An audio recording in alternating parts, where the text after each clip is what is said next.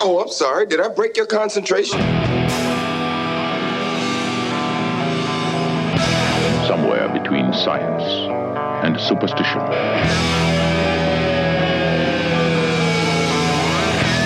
We have such sights to show you.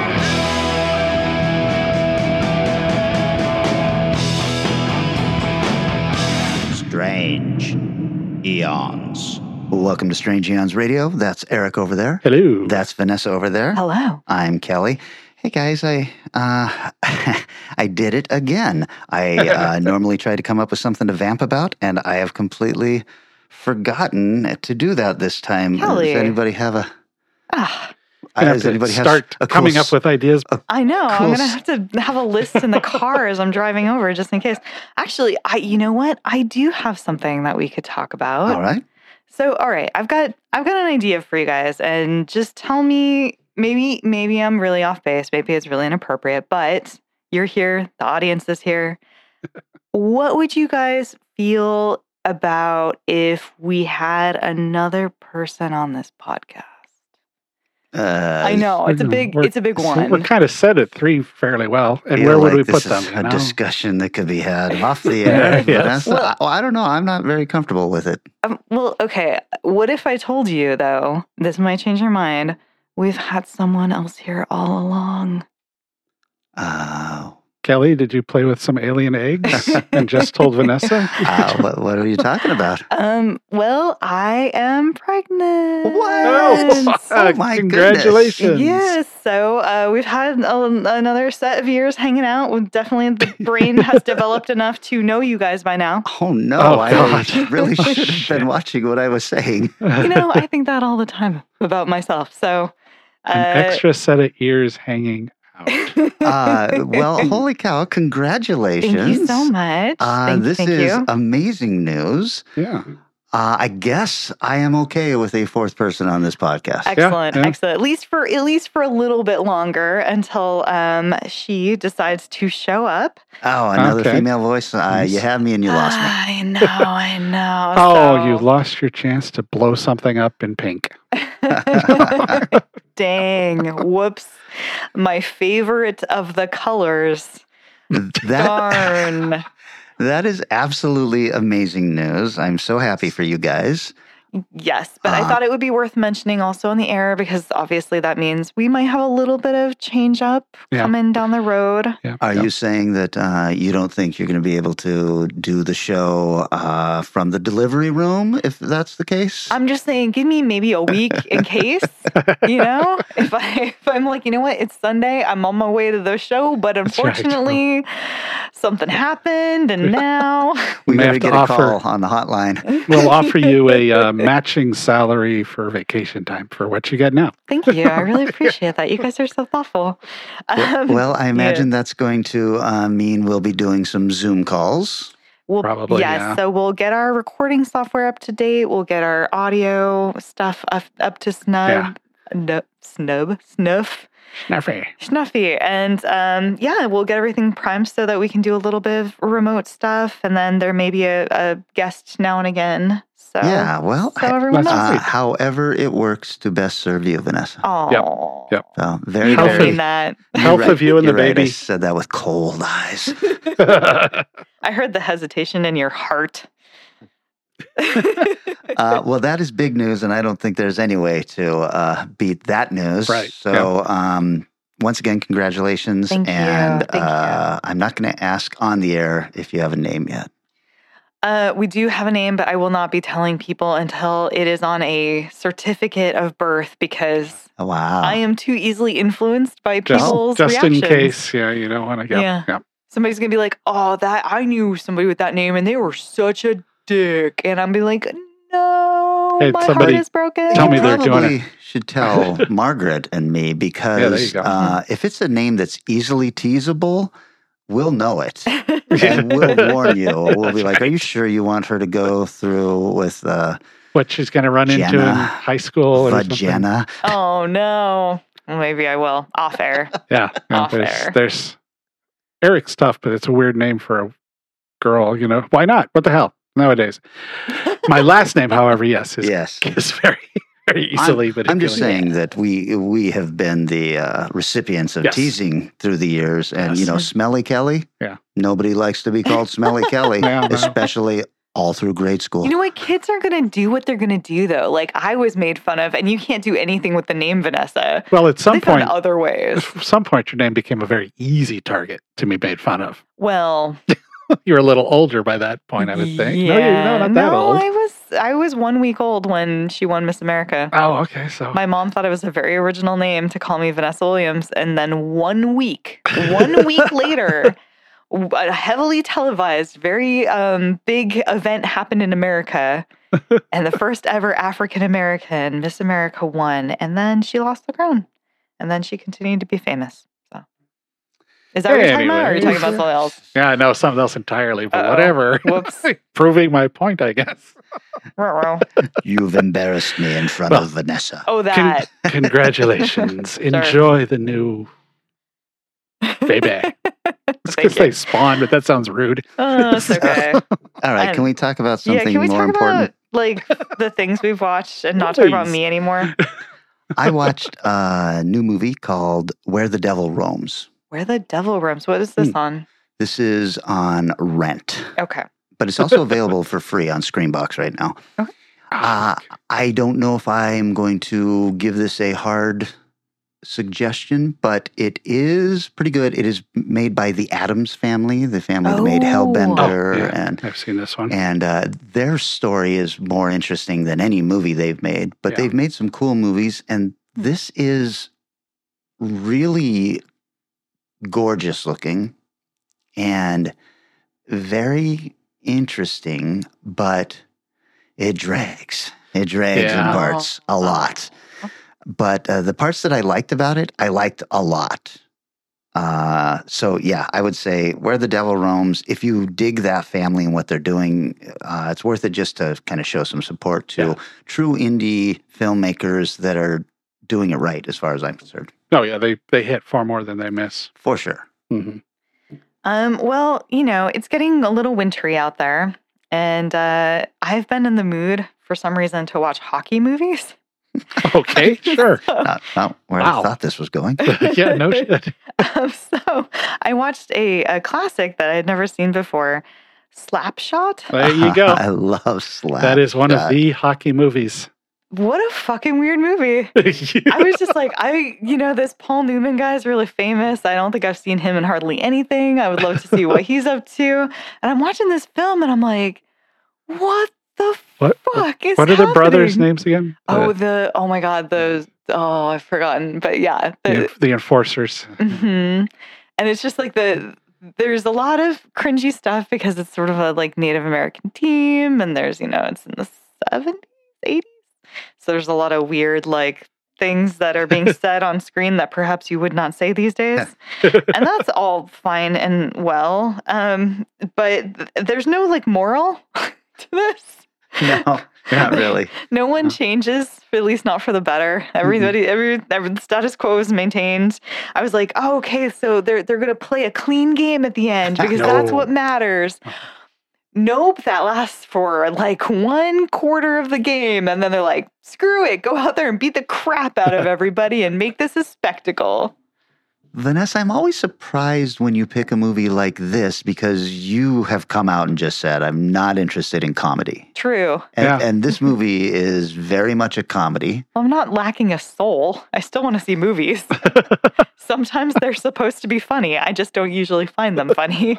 So what did you think at the end of it? I'm really glad I watched it. It's fucking weird. It's wacky. It's an interesting film, and it has really strong like ideas for the time where it's like, women who are just like, fuck you, we're divorced. I'm going to go sleep with whoever and you have to deal with it. And it's like, damn, okay, that's cool. But, and it was fun. I wouldn't say I laughed, but it was, fun in moments. I liked it. I don't think it's going to be something I'll return to time and time again because I didn't grow up with it. So I don't have the nostalgia.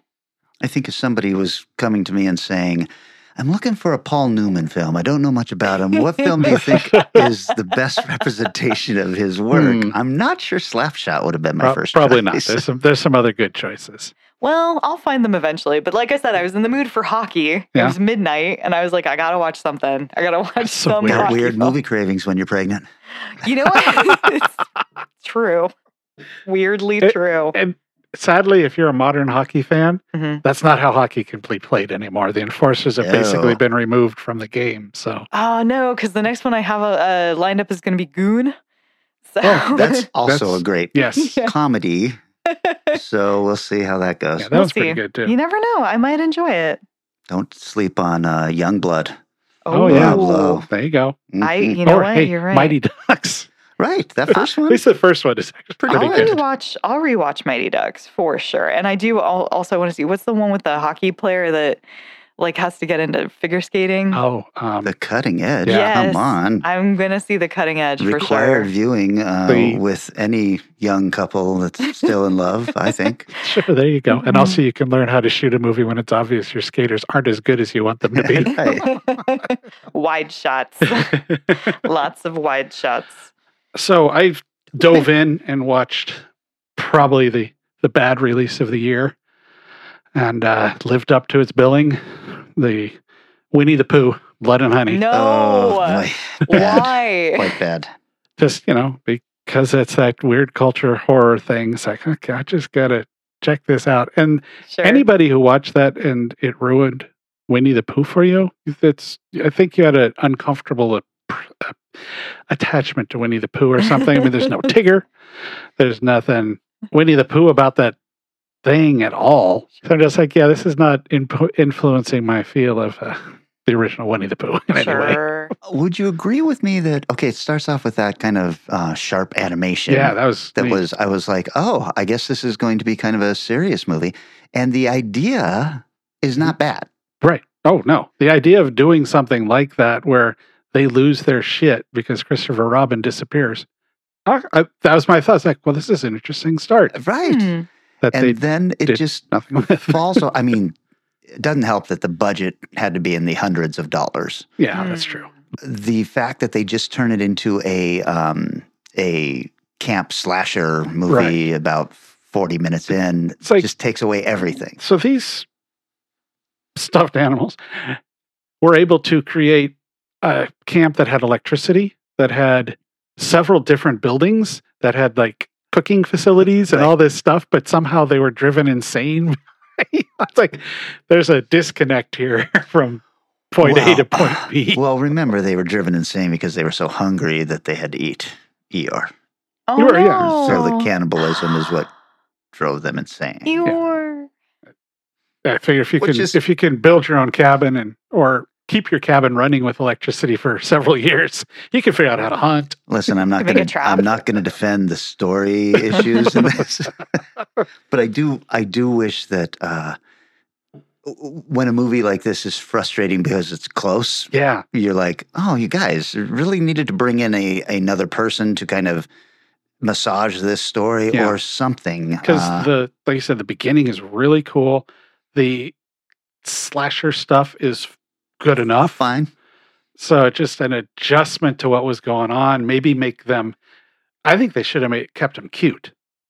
Keep that connection to Winnie the Pooh a little closer. And that might have helped. There's just it's not bad filmmaking. Right. As a whole. It's just there was a bad core problem. Right. When they started making it. But I don't know that they could have kept them cute and kept them away from looking like the Disney stuff. Right, that's what they had to avoid. Yeah, so. Well, I guess you can cross that off your must-see list. I watched a movie. I haven't finished the movie. I'm not sure I'll finish the movie. Oh, okay. I don't even remember the entire title of the movie. Onyx the Fortuitous and the something of something. Huh. This is based on a character who I guess is a very popular YouTube guy. Okay. And he's very nerdy.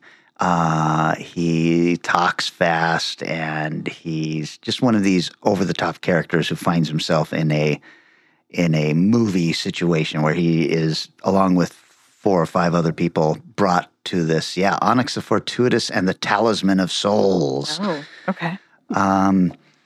It's horror comedy. and it's more comedy than horror. But there's all sorts of horror elements in it because they're in a gigantic house and they are going to be summoning some kind of evil creature there. It is acted very well. It is shot very well. This movie looks like it cost, several $1 million, and I know that they raised the money on a Kickstarter. Jeez. So I think it was less than $1 million. It looked way, way better than that. But these kind of characters really grate on me. I don't like, Ace Ventura, Pet Detective, but I think I would have loved it as a 40-minute film. Sure. Just an hour and a half of it is too much. And this guy is that kind of character, super annoying, when everybody else is kind of normal. And at about an hour into it, I was like, okay, I might be able to handle this. How much left do I have? Another hour. It's 2 goddamn hours long. Oh my gosh. And I thought, I think I might be done with this. I don't think I can handle another hour of this guy. But I bet you there are people out there who either love this character from the YouTube stuff or love this actor. The actor is the director and the writer of this. So I think he must have a pretty big fan base if he was able to raise all that money. And it's got Jeffrey Combs in it and Barbara Crampton. And all the acting is really, really top notch. So yeah, Onyx the Fortuitous and the Talisman of Souls. Your mileage may vary, and please don't count this as a recommendation. Gotcha. Just a mentioning of. Well, I watched something that was a recommendation of yours. Oh. I started watching Bodies. Oh, yeah. Yeah, I'm only a couple episodes in, but it's been really interesting, really fun, and makes me really want to check out the comic as well. That's right. Like the 3rd episode, I finally watched the credit, and it said it was based on the graphic novel, and I was like, oh, no, I guess I better find this. I haven't finished the series, so I don't know that it wraps itself up or anything like that, but I'm glad you're liking it. Yeah, it's really fascinating. I love the kind of jumps through time. I think there's like maybe one time period I haven't been like as into, which is maybe the bootlegger time period. Okay. I keep like zoning out whenever it comes on, so I guess I don't like it as much. But that's the one so that's during World War II. No, yes, it is. That's the World War II one. I like that one. Oh, it might. Maybe it's just the guy. I don't know. The guy is slimy. The guy's really slimy. I'm just like, oh, okay, all right. What is this on again? This Netflix. is on, Netflix. Yeah, and it's just, I really love how that first episode ends on that sort of, and now we're going to a much further into the future timeline, But it's also, I mean, as soon as that happened, I thought that was really cool, and then the more I thought about it was, like, are they ever going to solve this? Yeah. Or am I going to be very dissatisfied with the ending, or what? It's hard to know. It's hard to know, yeah, and I feel like the end of each episode has its own weird thing that occurs. So I'm stoked about that, and we'll see if it lives up to it. Yeah, I love the idea that through all this timeline, there is some kind of shadowy government thing that you are loved. Yeah, that you're like, okay, there's all sorts of questions. I hope some of this gets answered. For sure. Nice. Absolutely, for sure. So yeah, so that was a great recommendation, and I'm stoked to continue to go down that rabbit hole since I have to do something while I wait for Monarch to show up. Well, is that what you're naming her? Monarch? It's not clue number 1. Not pretentious at all. I was referring to the Kurt Russell TV show. Oh, right. Okay, Monarch. Yes. So as I continue to catch up on the world of stuff I missed in the 100 days, right, I finished up, actually not directly talking about this, but as soon as I finished Winning Time, which I didn't hate the ending of, by the way. It's like, it's sports. You can't call your show Winning Time and end on the season they lost. Sure you can, because they won a couple others in the middle of it. I'm just angry that it was canceled, that's all. That definitely. Jesus. But immediately afterward, I watched Magic and Bird, A Courtship of Rituals. I did too. Fuck, that was really good too. That is really good. The odd connection between those two individuals as players and people is really interesting. Yeah. And the story of their friendship is incredibly powerful. Yeah, it really is. So I would say, even if you're a marginal basketball fan and don't feel like watching 2 seasons of Winning Time, which why wouldn't you? Because it's fucking great. Even if it drives you nuts. or you'll love the way it ends. Watch this because this is just wonderful. I don't know that I would have loved this documentary without seeing Winning Time, but I am bummed that telling my brothers who don't like basketball but just love good film, and they're both like not interested. I'm like, I need you guys to watch this. Trust me, you will like this. Yeah. I don't like basketball. Yeah. Is it because it's sports? That they don't like it? Yeah. I think it's just because it's basketball. That's a bummer because, I feel like some of the best movies are sports movies because it's so compelling and so interesting. I don't like actual watching sports, but man, there are some great sports movies out there. I think that, I don't know, the problem really is there's just too much out there to watch, and we all have to kind of pick and choose what we will or won't watch. Like we were talking a couple weeks back about Lower Decks. It's I just don't think I will like it because Star Trek is just not my thing. And there's too much other stuff that is my thing that I haven't caught up on. Yeah. So I think that's where they are. I'd say, I think it's been a while since I mentioned it, but sports is right up there with right near horror for me. I love sports movies. I also love sports. But the movie part where they condense it down and tell this wild shit that happens to some of these people is fascinating to me. I haven't really I didn't like basketball since the Sonics got taken away from Seattle 11, 12 years ago. Yeah. And I tried to watch it a little bit recently, and it's starting to have the same problem I have with soccer. It's I don't like soccer because so many people take dives. It's not the sport. It's the weird dives to get things. And basketball is starting to get filled with that. Ooh. Where you watch footage of these guys playing or the 90s period with just beating the shit out of each other on the court. And now it's touch, flop. So anyways, weird side angle there. Yeah. Watch Winning Time and then watch this because they're both pretty fucking good. I agree. In fact, how about we take a little break? We all sit down and watch both seasons of Winning Time, and then we come back. And when we do, we're talking 70s as fuck.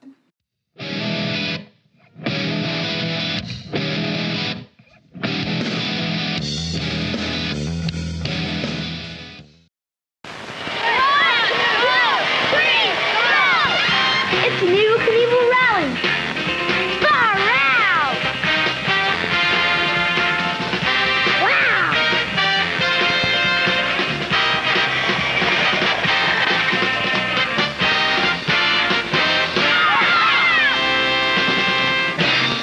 Evel Knievel, sold separately or with the Evel Knievel Stunt Cycle from Ideal.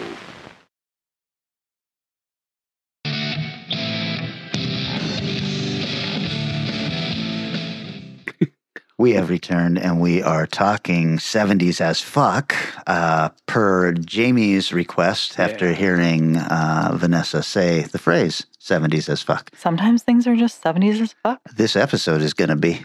That's right. Excellent. Hell yeah. I'm going to start it off with a movie. Good.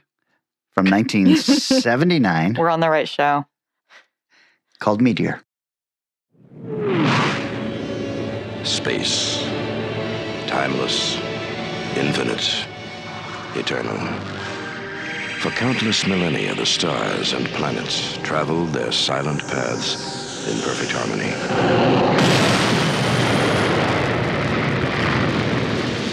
It was called Orpheus, the meteor. Its power is greater than all the hydrogen bombs. Its speed is greater than any rocket ever conceived. Its force can shatter continents. Its mass can level mountain ranges. It cannot think. It cannot reason. It cannot change its course.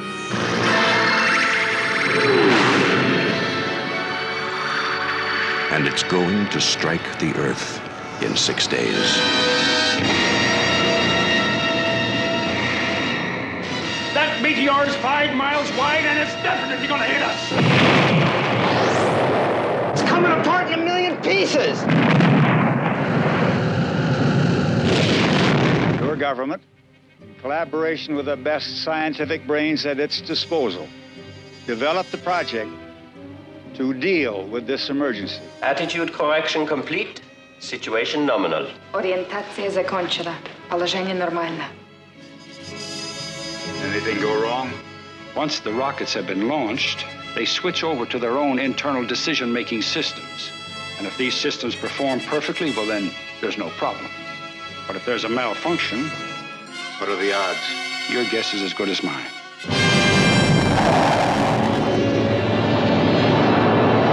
We can expect the first splinters in 24 hours.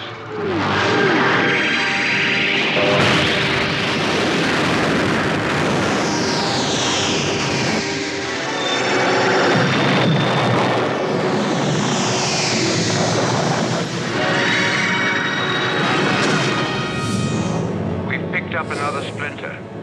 A big one. Direction? The United States. The eastern seaboard. It's 5 miles wide. It's traveling at a speed of 30,000 miles per hour. And there is no place on Earth to hide.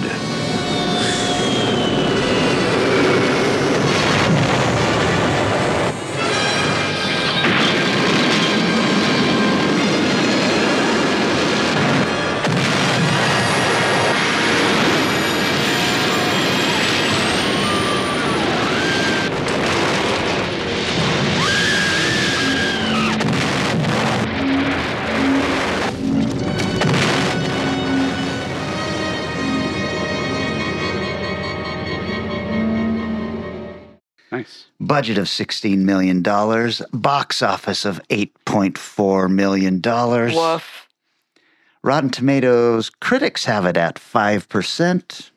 No. The audience has it at 14%. No. Wow.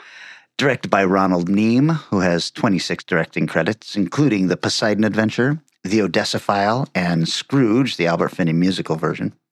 So you're telling me this is going to be awesome because it's called Meteor, and it's by the guy from Poseidon Adventure.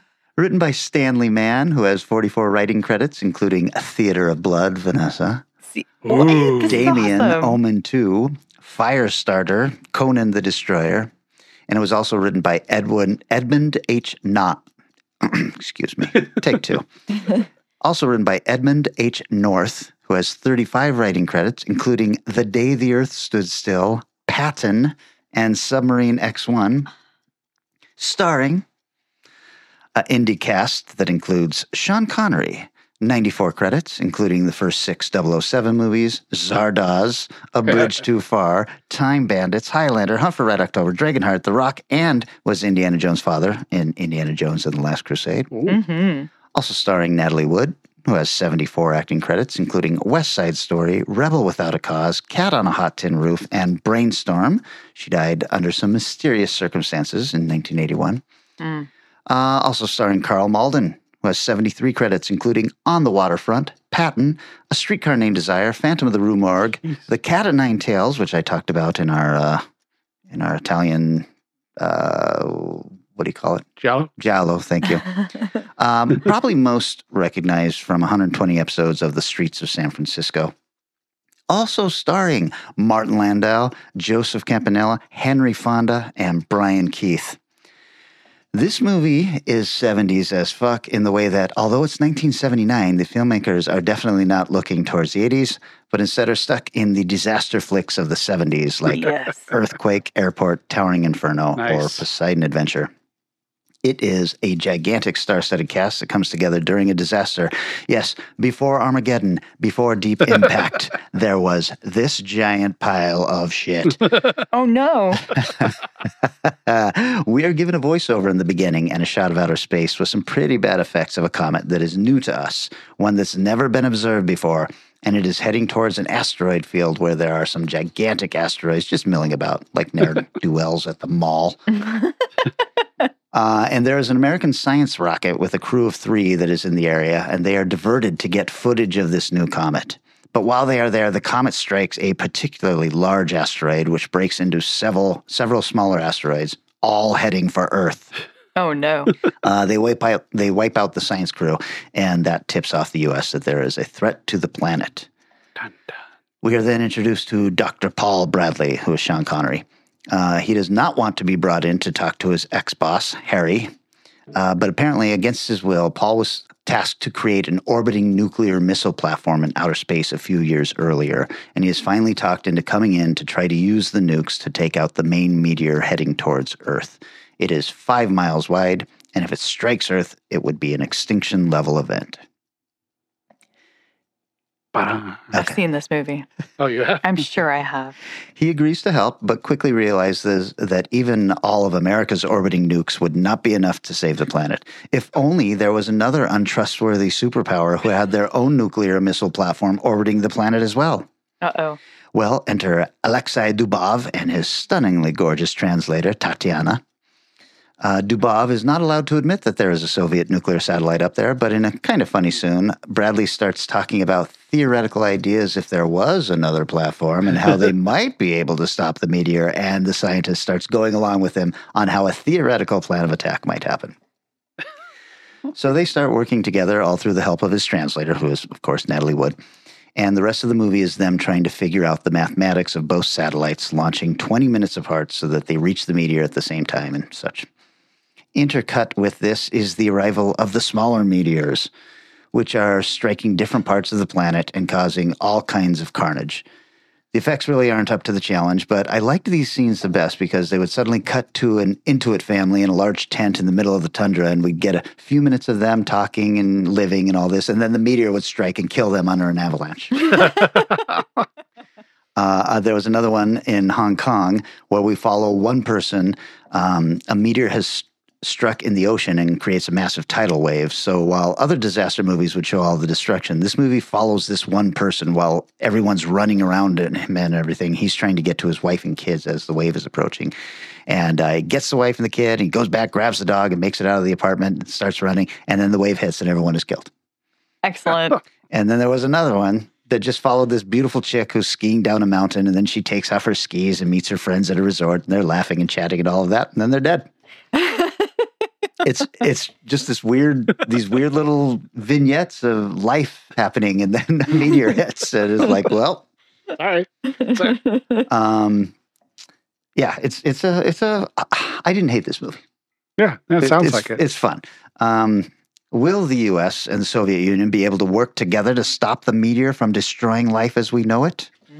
Will a meteor strike the World Trade Center in a scene that will make everyone who was alive during the 9/11 attacks on America super uncomfortable? God. Will Sean Connery kiss Natalie Wood at the end of this movie, even though they have had a very sterile working relationship with no hint of romance? I bet they do. Tune into Tubi, where I watch this, and find out. Like I said, this movie is bad, but it's not horrible, and the acting is great. The problem is that there was just way too much acting and not enough destruction. You really want one of these movies to have, unfortunately, the deep impact and Armageddon kind of stuff going on. Yeah. Taglines. It's 5 miles wide. It's coming at 30,000 miles per hour. And there's no place on Earth to hide. I kind of like it. Yeah. That's fun. Trivia. Natalie Wood could speak fluent Russian in real life.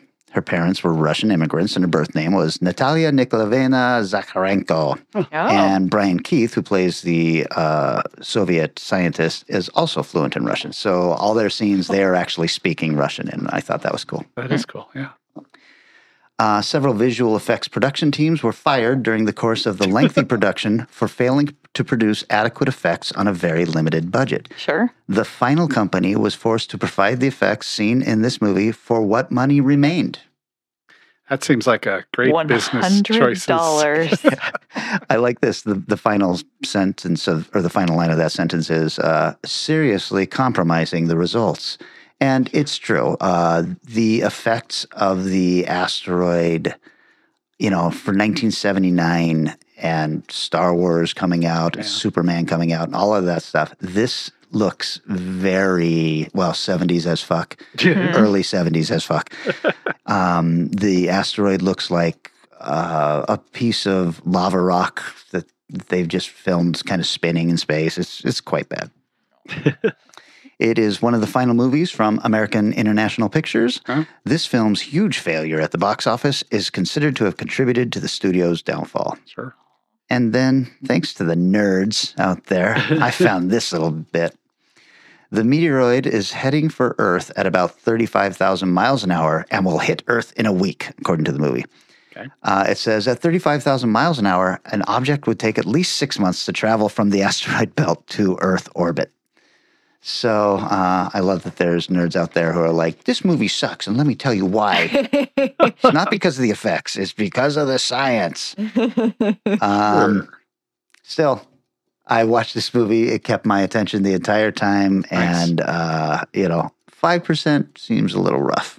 I'm going to check this out. This sounds awesome. It's on Tubi. You're going to be disappointed in the lack of destruction, but I think you're going to love the Hong Kong family that is trying desperately to get away, and you keep thinking they're going to make it. No, they do not. Roland Emmerich had to have gotten those little character studies somewhere. You think so? Yeah, I think so too. I'm turning off the buzzer. And I am turning it back on for Vanessa. All right. You go. So, speaking of 70s as fuck, there is definitely a 70s film that was missing from my viewing history, and that was the 1974 film Zardoz. This is the future. Our future. The Earth has been divided into two separate worlds. The Vortex, a perfectly structured utopia, where man's ultimate technology has conquered death for a chosen few. Here, man will never die, but go forward to perfection. Surrounding the Vortex are the Outlands. Passionate, barbaric, dying. Where hordes of exterminators freely slaughter on the command of Zardoz, god of the Vortex. The gun is good. The gun is good! Go forth and kill. 20th Century Fox presents Zardoz. Starring Sean Connery as Zed. The invader from the Outlands, chosen to discover the flaw in paradise. How did you get into the Vortex? What is your purpose?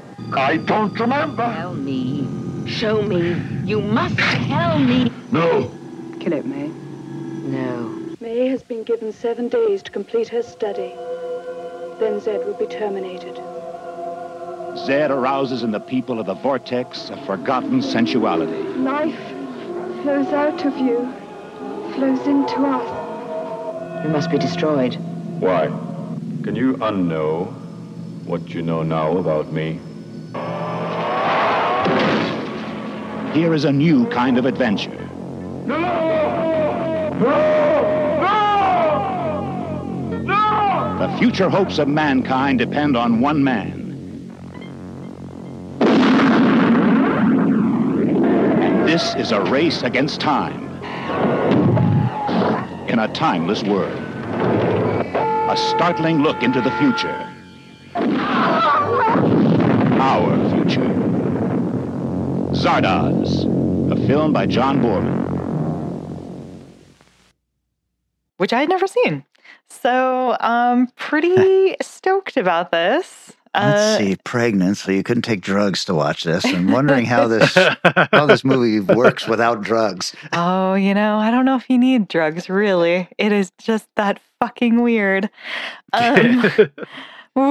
So Rotten Tomatoes score of 50% from critics, 53% from audience, budget of $1.57 million, box office of 1.8 U.S. Canadian rentals. Woohoo! I don't know how that equates, but that's what I got.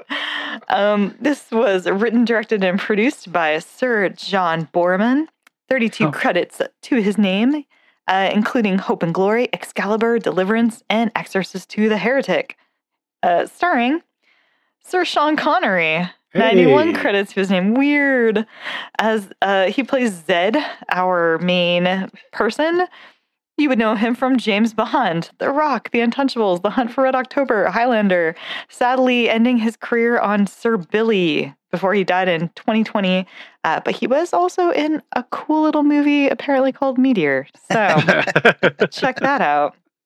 Charlotte Rampling plays Consuela in this. 131 credits to her name. She has beautiful eyes. She was in Farewell, My Lovely, The Damned, The Night Porter, Stardust Memories, and more recently, Reverend Mother in Dune. And she did some video game voice work for Assassin's Creed. Sarah Kestelman, 63 credits to her name. She plays May. Lots of UK TV and miniseries, including In the Flesh, Holy City, Gentleman Jack, and voiced Star Wars Knights of the Republic 2, the game. John Alderton plays Friend. He has a really cool face, and I was sure he was in something. 62 credits to his name, and that something was lots of TV, like Please Sir, and Fireman Sam, and Forever Green. The cartoon Little Miss, which had the little circle people, and the film Calendar Girls. So I have not seen him in anything. He just looks very familiar. And Neil Buggy as the kind of the narrator almost, and also one of the main characters, Arthur Frayne. 73 credits to his name, including Alien 3 Hellraiser as a dinner guest. The Pope Must Die It. Mamma Mia, and lots of UK TV. So there's a lot of UK TV people out here. The story, we get a slightly cryptic, fun opening, fun with large quote marks here, from a magician who admits he is pretending to be God, but he's not a god, and he wants to tell us a story. We start by seeing a giant floating stone head roaming over the landscape, and a group of men with long braids and red Speedos and red holsters for their bullets, following the head across the landscape. When it lands, the head announces to all that it would like them to continue to murder and hunt, and it barfs out a bunch of guns and ammo. We then see Sean Connery point a handgun at the screen, and we get credits. Zardoz is their god, a floating stone head who's enjoying its romp across the sky, while Connery is inside and he emerges from a pile of grain. He kind of wanders around and finds a lot of people cellophane wrapped, which I don't understand why, but that's okay. There's a lot of that in this film. And a set of stone stairs, which he wanders around, and then he sees a man. That is the narrator we just met. The man implores him not to shoot and offers to show him great things and explain a bunch of stuff, but instead, Connery shoots him and he quote-unquote falls/floats very slowly out of the ship's mouth and to his death. The stone head then lands, safely at a fancy manor nearby. The man, Zed, Sean Connery, emerges to discover a paradise of godlike individuals who run this world. Each have a sector they control and are in charge of various functions of the planet. Some have needs, some sectors have needs, others have excesses, so they need to be redistributed, and these guys are kind of in charge of that. They all have telepathic powers. They're able to move things, read thoughts, and often communicate with one another in this way. It's kind of almost like a hippie commune, though, with a lot of rich white people. It has a very Alice in Wonderland feeling to it, where things are just very strange. When they discover him, they give him 3 weeks to be studied and examined by May and Friend, two of the characters, after which he will be put to death. As he remains quiet and gets to know about this place, he discovers that the beings are immortal and powerful, but not happy. When they commit a crime, they're given sentences where time is added to their life, as in they're no longer 20 forever, they're now 25 and forever, or 25 and 3 months and forever, and eventually they have enough charges that they are put into this sort of section for old people, where that is reserved for the worst criminals who are all kind of like running around and being goofy with each other as old people do. It's very zany. Friend is discovered to be really depressed and given a status of unredeemable. He's sent to live with the old folks. There's also another guy on a public trial where he's going to get several years. Everyone's sort of glued to their rings, which are like Google, but with a display. I'm trying my best to tell you guys what this movie is, okay? It's fucking weird. So, May discovers that Zed is actually hella smart and possibly smarter than and more physically fit than anyone else in their god commune, which which is also very weird and comes out of nowhere. She wants to know his true purpose for being there, which remains a mystery, but one thing is for sure, he's destined to change their entire society and free them from their boredom and possibly their lives. This film is definitely better than I thought it would be. I didn't think it was going to be anything, and there's definitely a story here. It's fucking weird. I mean, it is insane. Like, there is some LSD just in the DNA of this film. I cannot tell you what is happening from one moment to the next, honestly. It is just constantly whiplash of madness, but it's kind of a crazy, interesting ride at the same time. A lot of the characters are extremely irritating, and you do have to watch them prance around. It's pretty rough for women in this movie. There's a lot of boob grabbing and sex stuff. However, it's okay. They like it. So don't you worry. I think this is written in a way that's very obsessed with literary references. There's a lot of metaphor moments like Alice in Wonderland, the Bible, Wizard of Oz, Zardoz. It reminded me a lot in parts of the film Mother, where it's just like there's a lot of allegory going on and you're not entirely sure from moment to moment what they're referencing, but you know it's something. Sean Connery is doing his best, but clearly has no fucking clue what film he's in. And the cinematography, I think, is cool. The landscapes are cool. The dreamy atmosphere is cool. And there's some weird backwards filming moments that work pretty well. So I liked this movie. There's a lot of trivia. Boorman was inspired to write Zardoz while prepping to adapt J.R.R. Tolkien's Lord of the Rings for United Artists. Oh. But I know, when the studio became hesitant about the cost of producing the film version of the books, Boorman continued to be interested in the idea of inventing a strange new world, and he wanted to make a film about the problems that are hurtling us at such a rate into the future that our emotions are lagging behind. The original draft was set 5 years in the future and was about a university lecturer who became obsessed with a young girl whose disappearance prompted him into seeking out communes where she had lived. Boorman visited many communes for research, but decided to set the story far in the future where society had collapsed. I'm going to skip some of this because there's great info here, but I really want to talk about drugs. So the opening sequence of this it had that weird introduction, which Boorman said he was forced to do by 20th Century Fox executives to help the audience understand the movie. Probably because Boorman,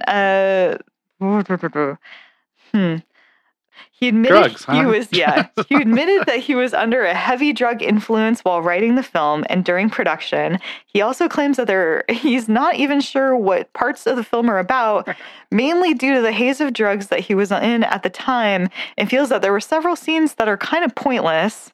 The atmosphere away from the filming by a nearby town was fueled by copious narcotics, and the town of Gary, Kennedy, was so hedonistic that it was given temporary access to a mobile STI clinic afterwards. Oh my. And the census that took place in 1975 revealed that the population of the village grew by 15%. Oh, Jesus. You know, I love John Boorman, but I think that this is indicative of all of his films. Like Exorcist 2, you can't tell what's going on. Excalibur, I still can't figure out if that's a good movie or not. True. It's gorgeous, but it makes no sense. I think that's just who he is. That's fair. I guess if Deliverance is your most straightforward movie, then that does say something about you. I mean, it's an incredible feat. I mean, he went above and beyond in this film, but I have no fucking idea why. Everyone's in like a crystal, and they went to space maybe, I guess, at one point, but are they still there? And is it real? There's a lot of questions I have. I have never seen this film. Wow. I think I need to. I don't know. I don't know that straight is the way to do it, but I happen to know that you're never straight. Crooked, man, crooked.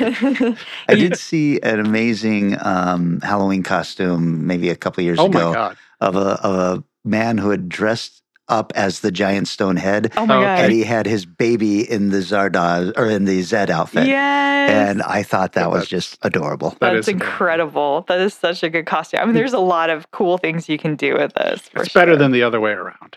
Yeah. Indeed. Eric, I don't know that you're going to be able to beat Zardoz. This is a completely different kind of film. Comparing them is sort of an exercise in futility. 10 minutes is on the buzzer for you. I have got also from 1979, Skate Town, USA. Oh my. Ooh.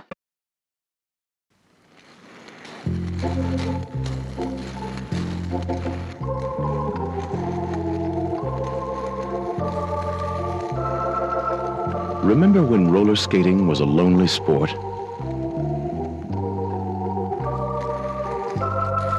The skaters were discreet. The skates were obsolete. And the background had no beat at all. Well, times sure have changed.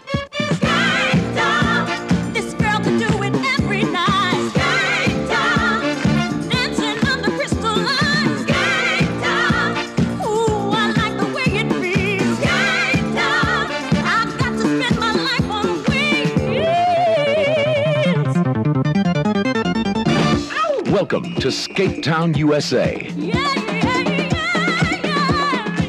Where boy meets girl in a celebration of love on wheels. From coast to coast, rock and roller disco is the most.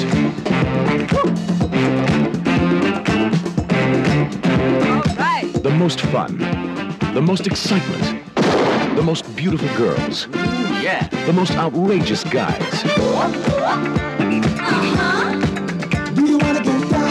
The most daring encounter between two rival champions.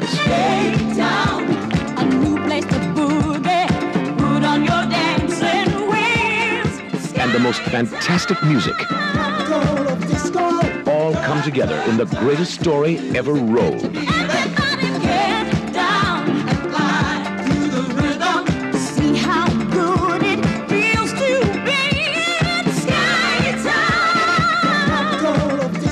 Big stars get down, and new faces turn around in Skate Town, USA.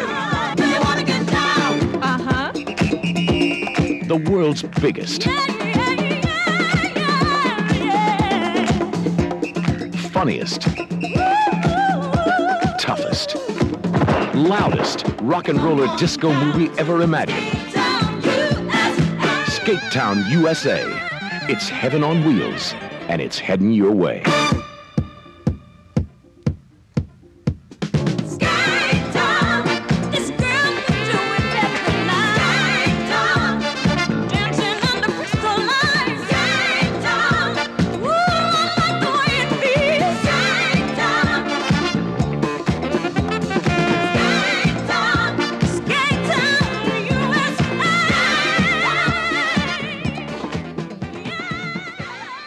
'79. This has no critics ratings, a 33 from audience, which, sure.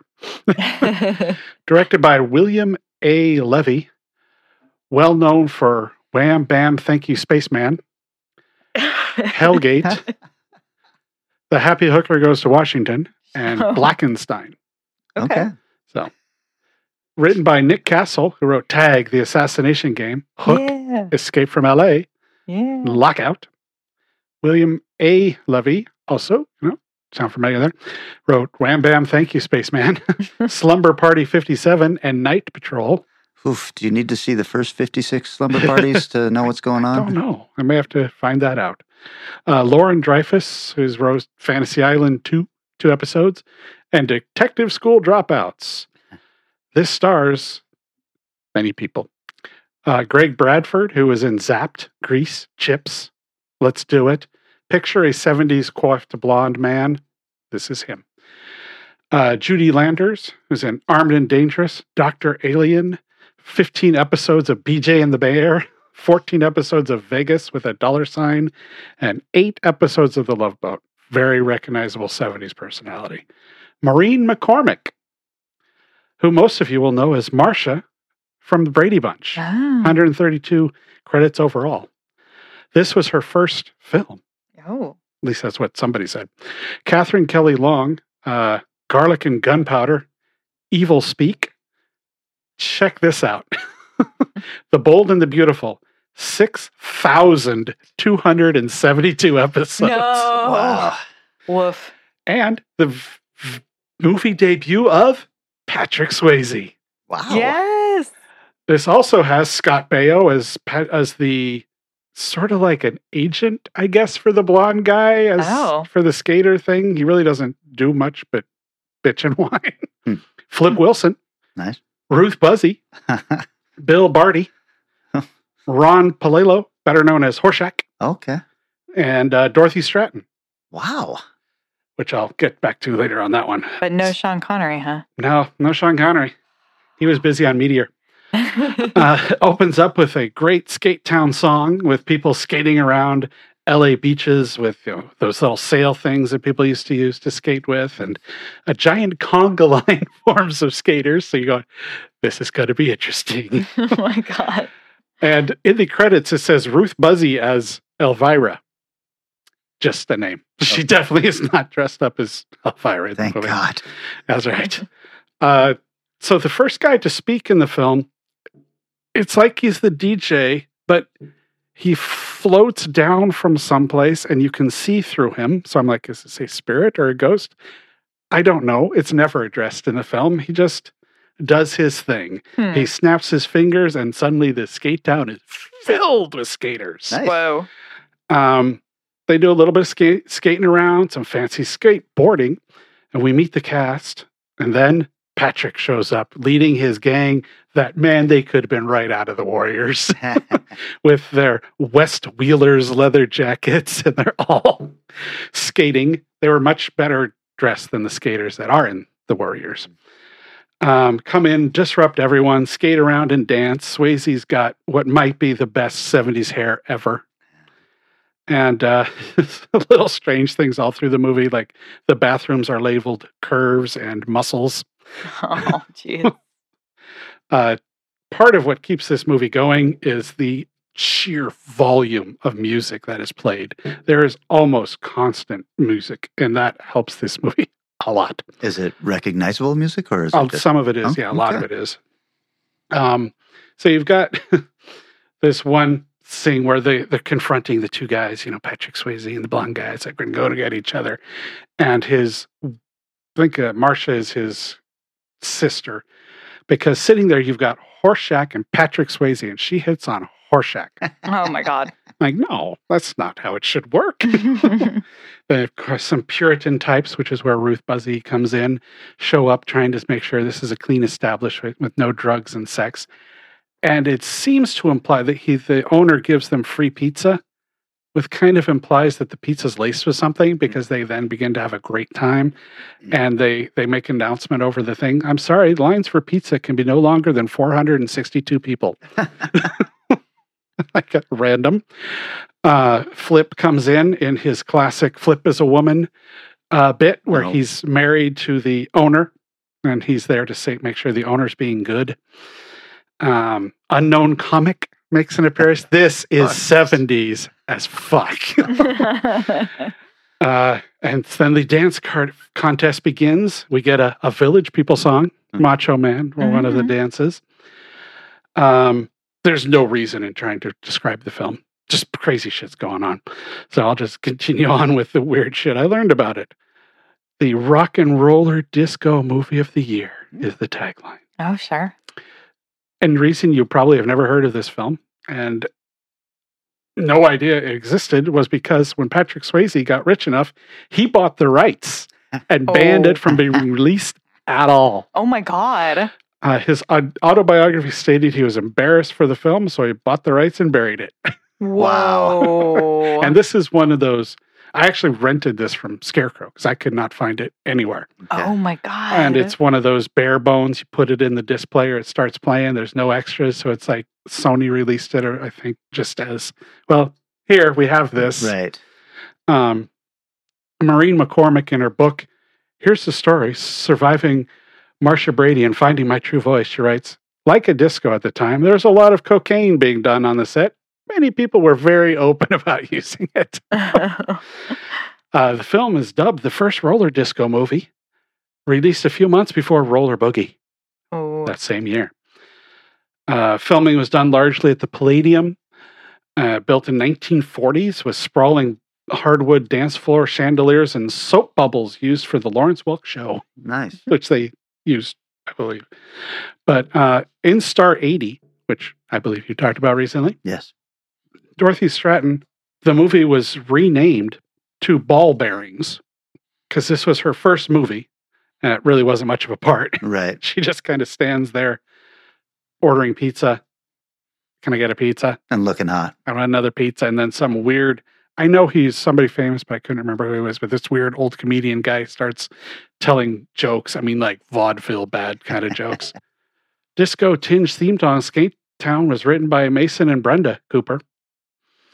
Let's see. Fell in love with a cover of his own 1968, Feeling All Right. Huh? Among other songs on the soundtrack are Patrick Hernandez's Born to Be Alive. One you probably recognize if you heard, if you don't. Okay. Boogie Wonderland by Earth, Wind, and Fire. Shake Your Body by the Jacksons. Boogie Nights by the Heat Wave. Baby Hold On by Eddie Money. Oh. Baby Hold On. Okay. Ain't No Stompin' Us Now by McFadden and Whitehead.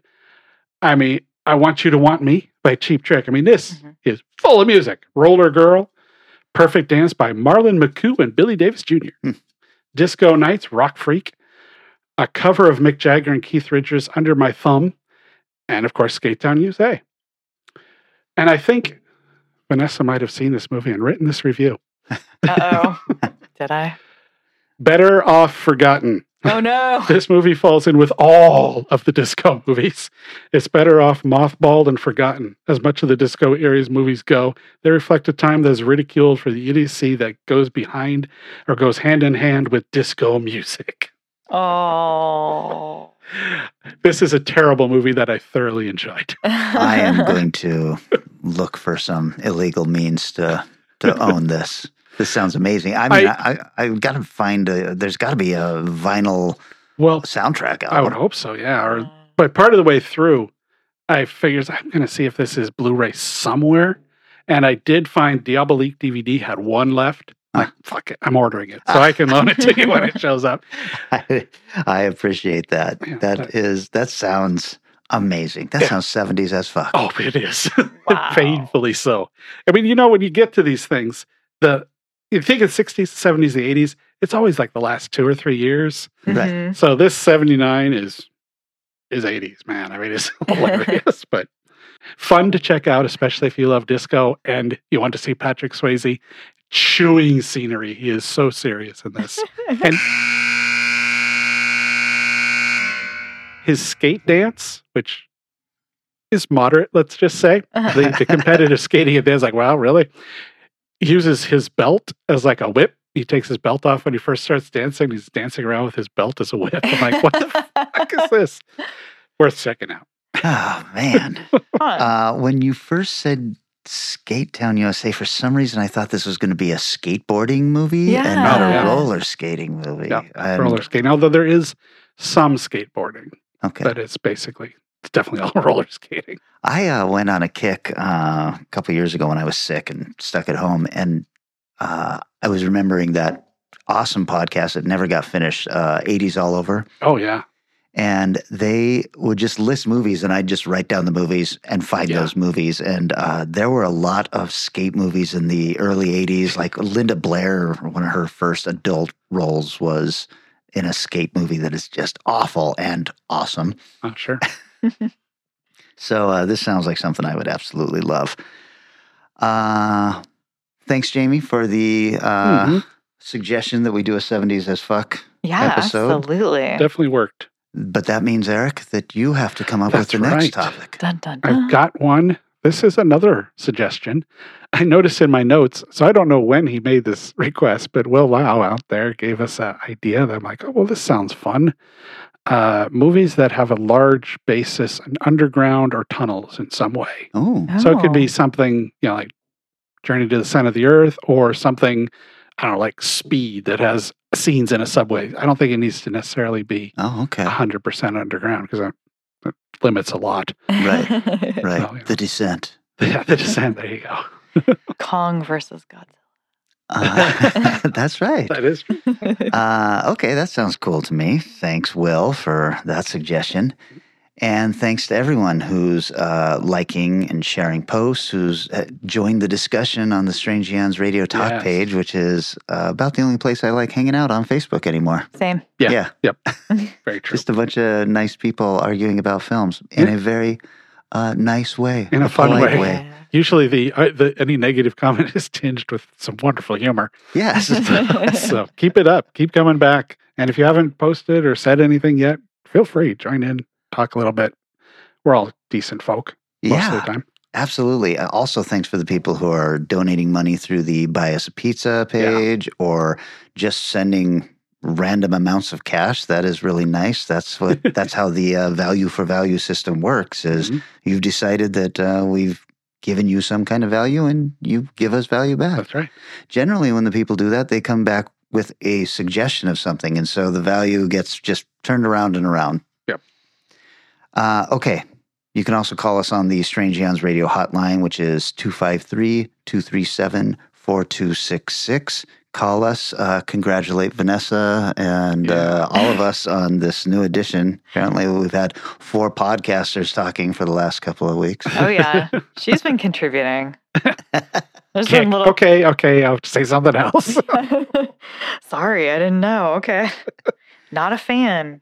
And that means that pretty quick, we're probably going to be getting into the Zoom episodes. But that also means that there's going to be video of us on YouTube. You're welcome, Mom. I know that there are people who like that.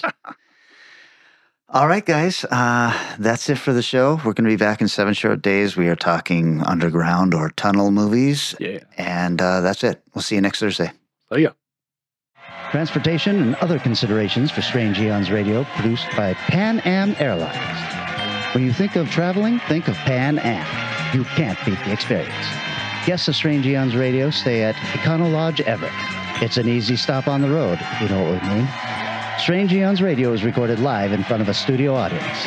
If you enjoyed this episode, please consider leaving us a positive review on your favorite podcast app. Sit, Ubu, sit. We've had someone else here all along.